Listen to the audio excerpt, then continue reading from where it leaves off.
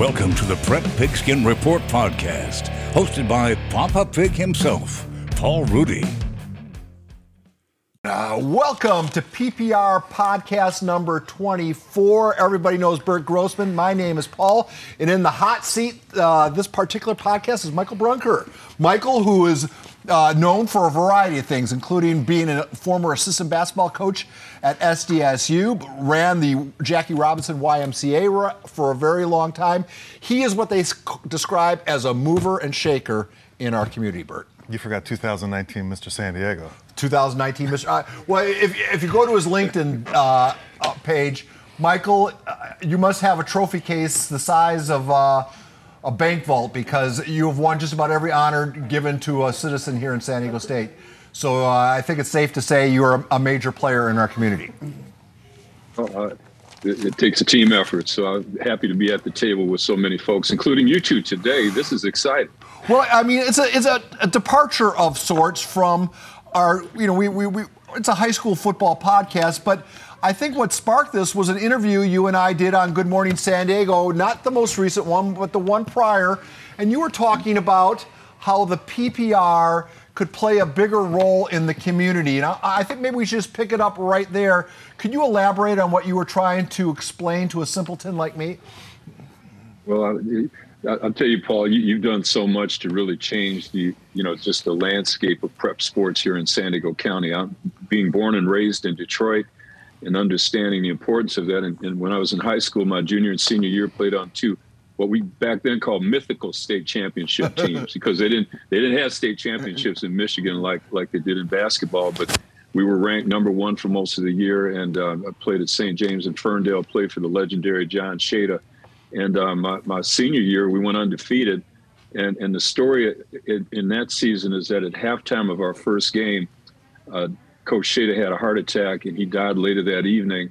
And we came out for the rest of the season wearing those black armbands on our sleeves. And every time I talked to somebody that played on the opposing teams, they said they didn't want to play us in the first place. But when we came out with those black armbands, it was a whole different perspective. So, but when you look at sports, and sports has been a huge part of my life, and so many great leaders have emerged. And I'll start with where I lived in Detroit.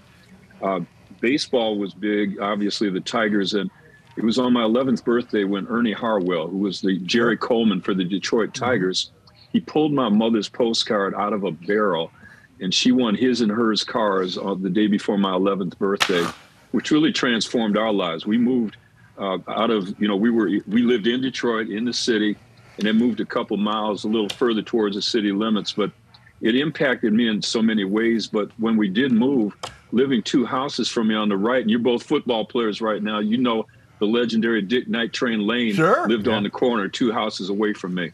And Train was Hall of Famer. He was they outlawed two tackles on him, the clothesline and the face, whatever he did. But he was just an unbelievable football player. But off the field, just an absolute gentleman and first-class guy. And he was the founder. Well, he wasn't the founder, but he ran the Police Athletic League in Detroit, which is one of the many programs that I was raised on in Detroit that really helped protect me from myself as a kid growing up. And so to have the good counsel of two houses on the right, Dick Night Train Lane, two houses on the left was another Hall of Famer, wasn't a sports Hall of Famer, but was Melvin Franklin of the Temptations, the guy that had the deep voice.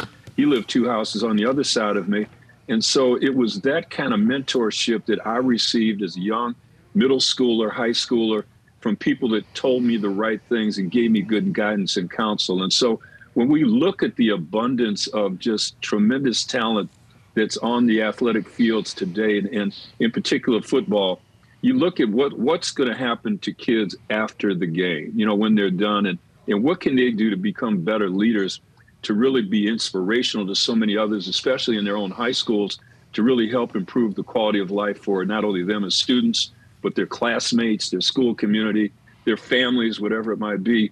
And I believe, too, that there are kids right now that are doing great things outside of sports that we just don't hear about. And so in your view, the PPR could do a better job of maybe putting a spotlight on those kids. You can, and I believe it. I think, and what it does is it gives the example that you got to be bigger than the game. there's more to it than just the game. And even admirably for both of you right now, and all of us, when we ended our sporting career, our playing days are over with. And even though we get better as we get older, right? but at the end of the day, you got to do something else with your life. And so my wife and I have been married 45 years. We have 5 children. 4 of our kids played NCAA full scholarship athletes. Wow. The boys played football, the girls played basketball. And when I go to games today and I sit in the stands and I see every parent thinking their kid's going to get a scholarship, every parent thinks their kid's going to play major league, something. Well, they're not. But what are we doing to prepare kids for the biggest game of all, the game of life? And I believe PPR could be a leader in that form. That's the part I miss being our age. Remember back in the day, you remember you could be 2 years removed at a bar and say you're an All-American and nobody could check on it because there was no internet. Everybody's 2 year removed All-American. Michael, you bring up PAL, and I grew up in Philadelphia, and we had PAL, and we were part of the boxing program. Yeah, and it was amazing. And you started here, but I know Star PAL's not the same as PAL. To me anyway. Right. I've experienced it both. How did it transition from PAL? Because we used to do boxing, you do football, baseball. You pretty much do everything, and you'd have a mentor, and it's not really the same anymore.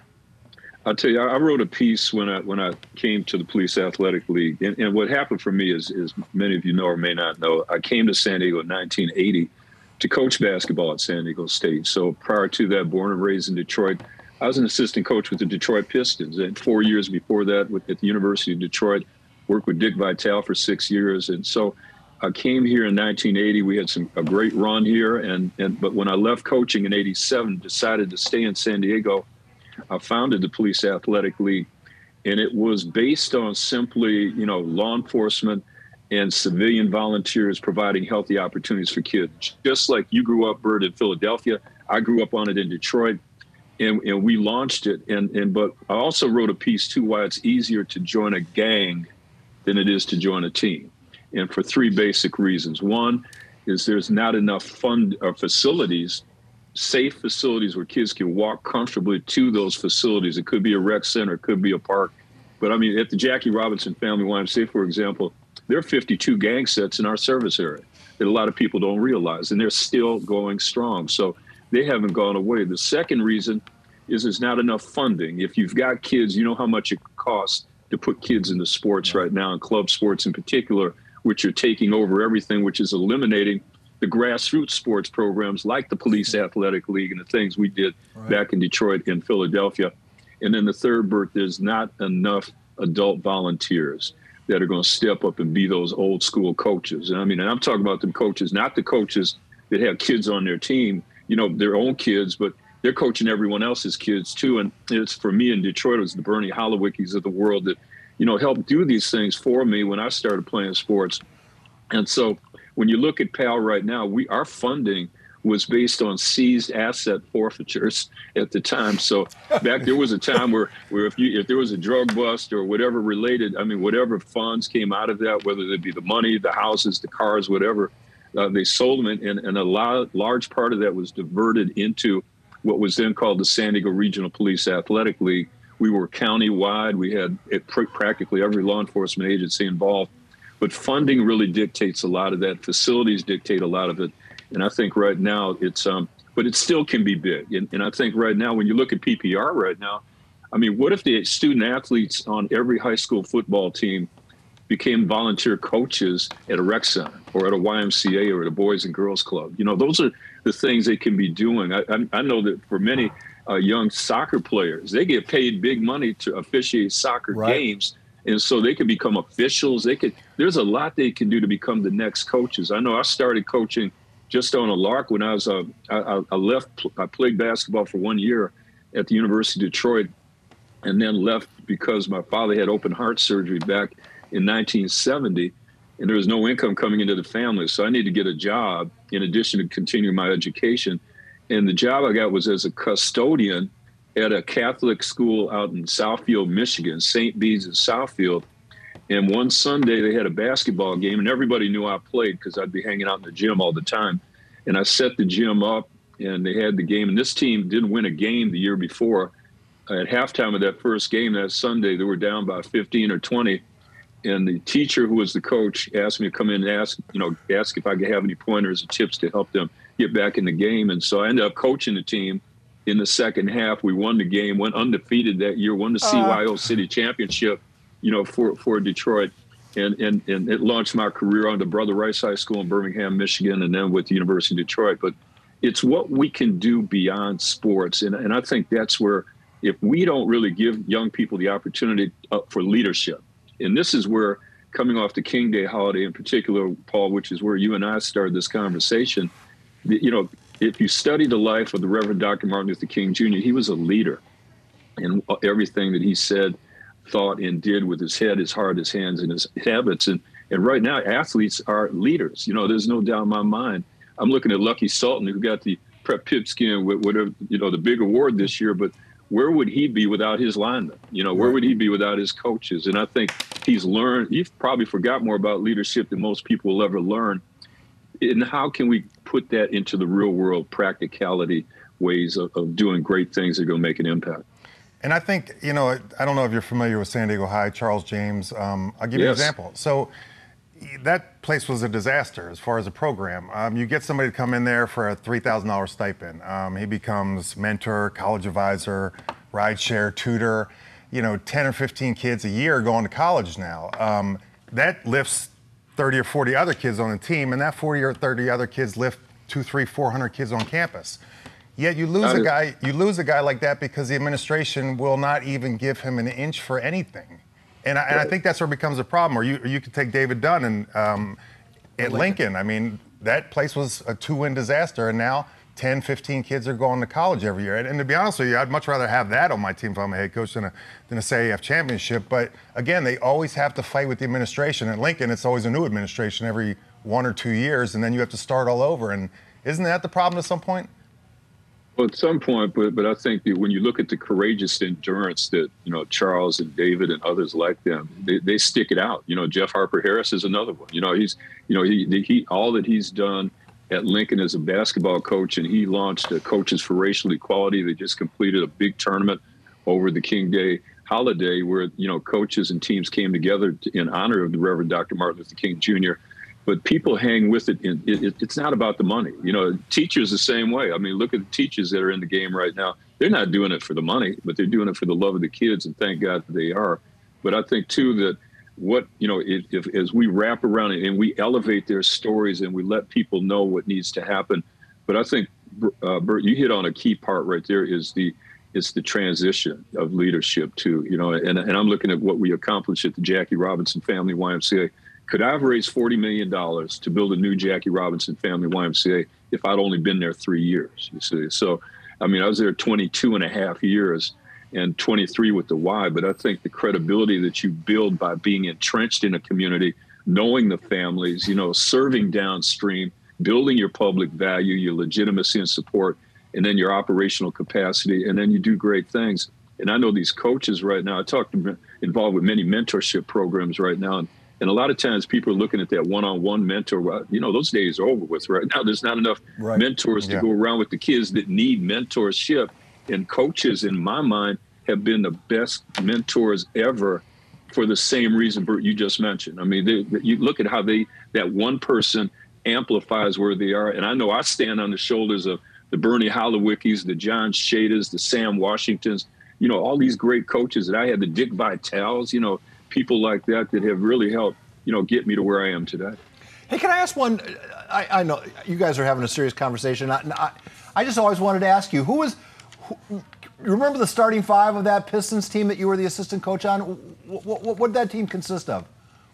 This team had the guy that set all the NBA assist records before Magic Johnson, and Bert will probably remember this guy by the name of Kevin Porter.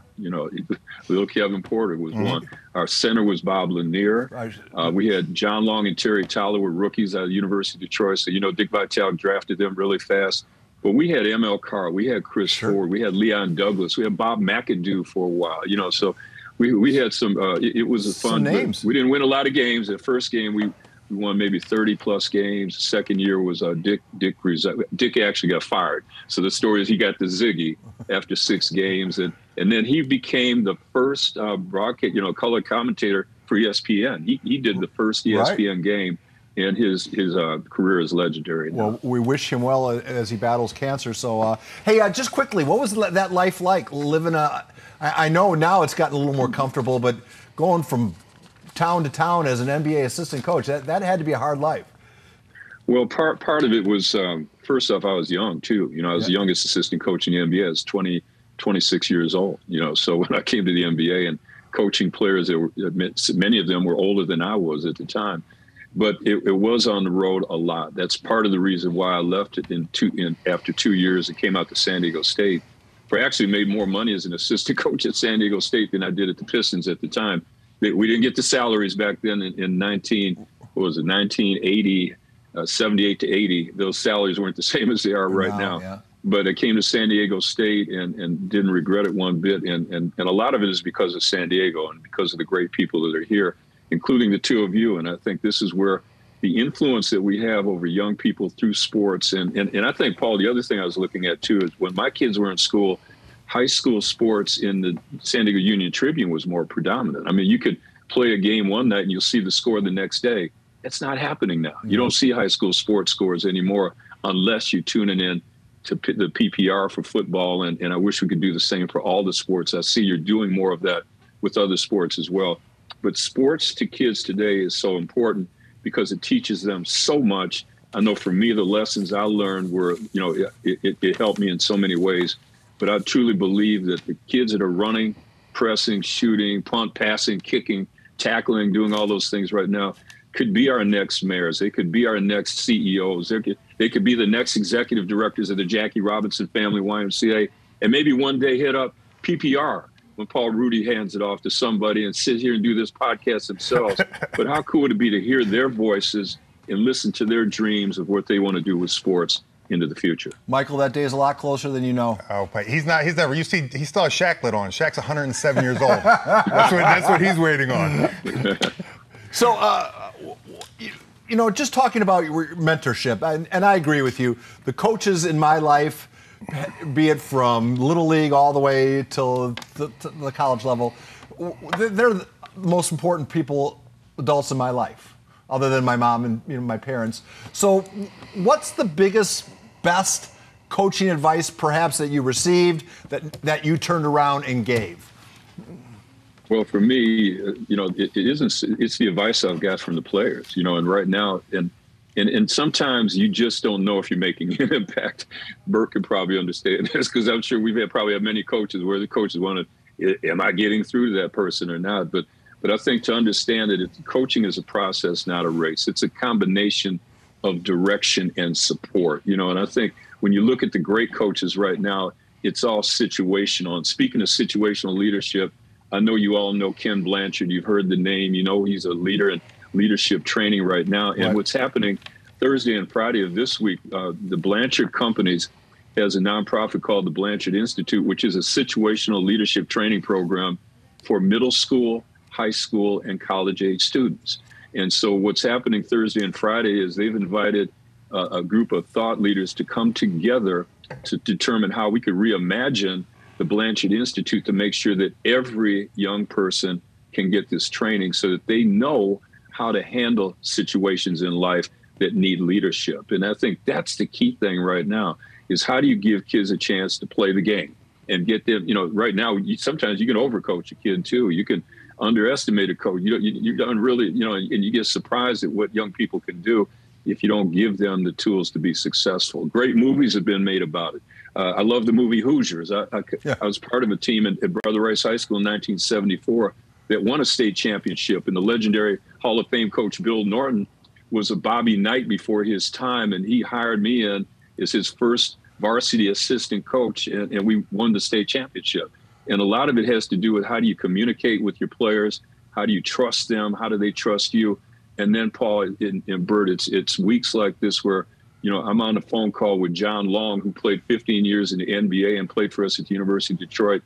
And to get coaches from your former players where they're calling you up, checking in with you, and then always end the call with letting them know how much they love you. And that's a beautiful thing. Yeah. Then I got a text yesterday from John who let me know his oldest brother had passed away and was called to be with the Lord. Now, For John Long, he was one of 16 kids. He was the youngest of 16. Wow. And every time we played a game at the University of Detroit, his entire family was sitting in the front row. So when we deal with kids in sports and as coaches, it's about the family. It's not about their sports ability. It's about what's going to happen when they're done playing. You know, are they still calling you then? That's why they call you coach. And I'm just so honored that so many of my former players still call me coach to this day. Wow. So you bring that up, the Bobby Knight thing, and you know, it's obvious he wouldn't be able to coach today, that kind of thing. But is that a good thing or a bad thing? Because you look at Todd Graham, who just resigned from University of Hawaii football coach, Senate hearings, everything else, because he used some distressing language to some 20-year-olds. And you look at Bobby Knight and the impact he had with a lot of his players that love him and legendary, and you know, there's a 30 or 40-year difference. But is there a happy medium in between? Because you couldn't be one or the other today.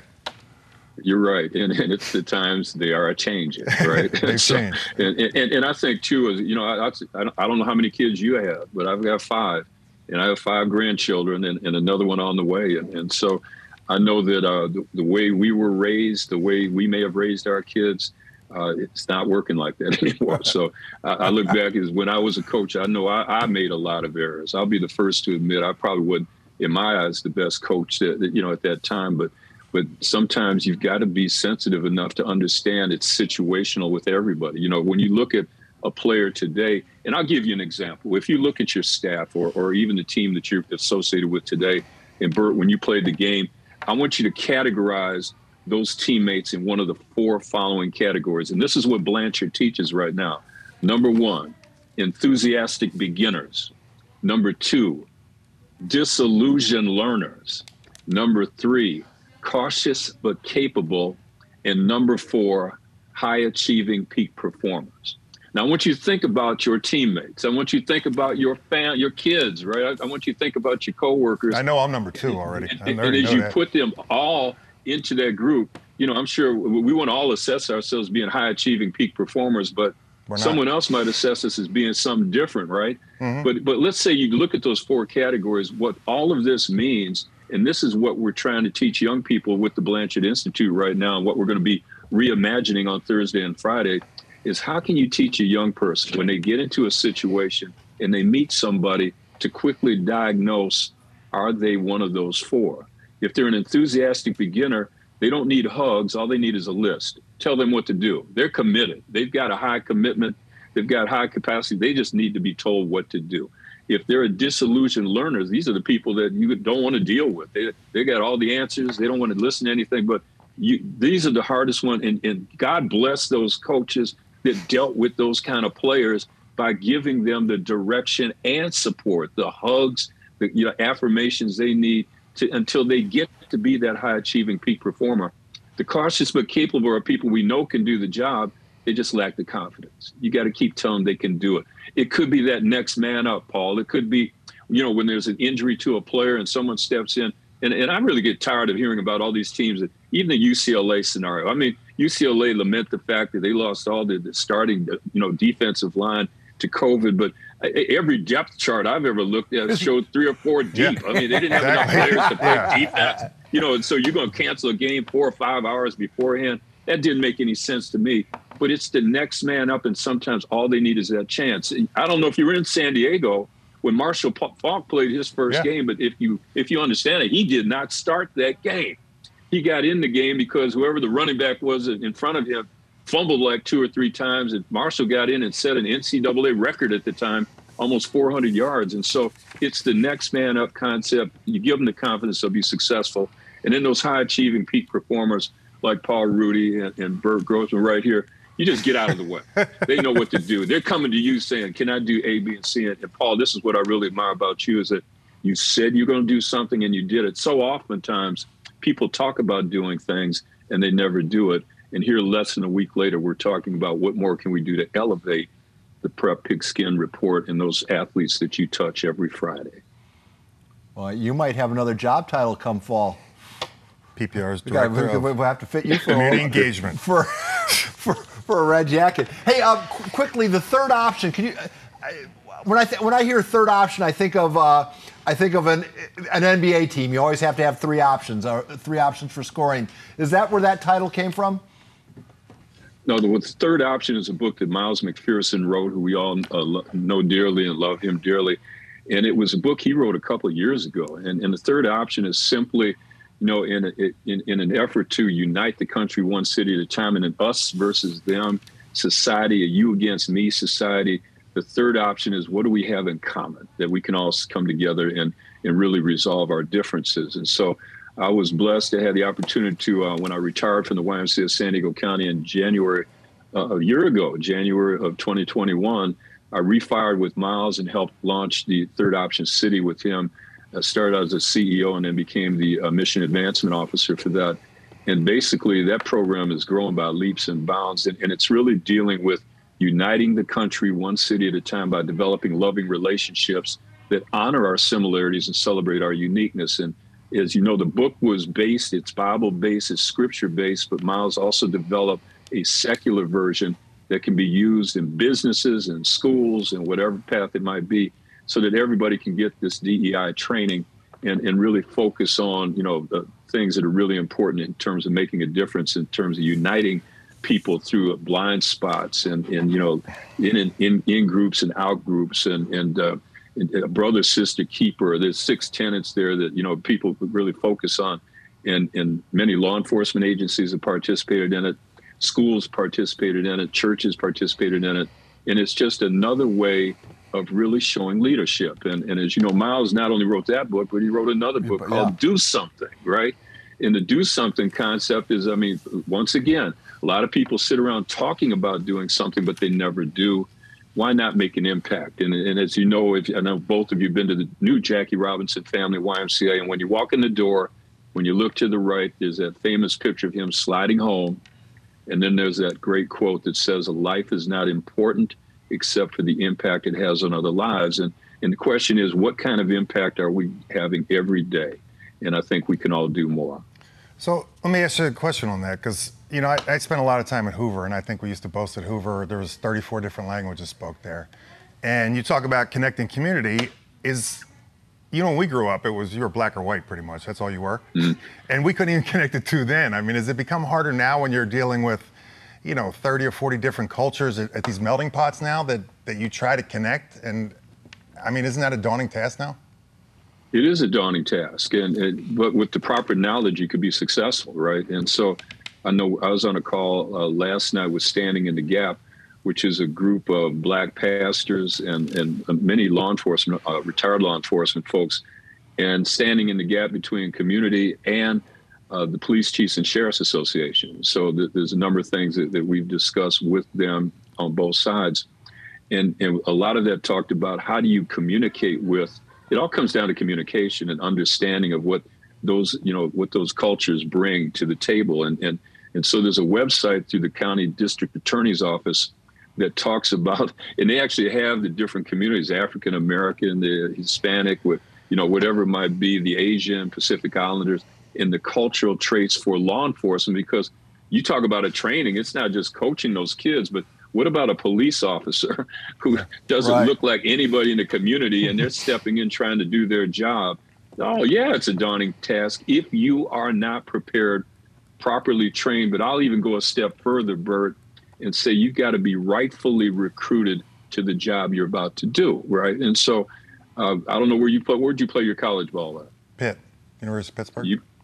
You played at Pitt, and Pitt was a powerhouse, and I remember those days. And when you look at that, when they recruited you, you were rightfully recruited to do the job, and they obviously were successful because you went and played beyond Pitt as well.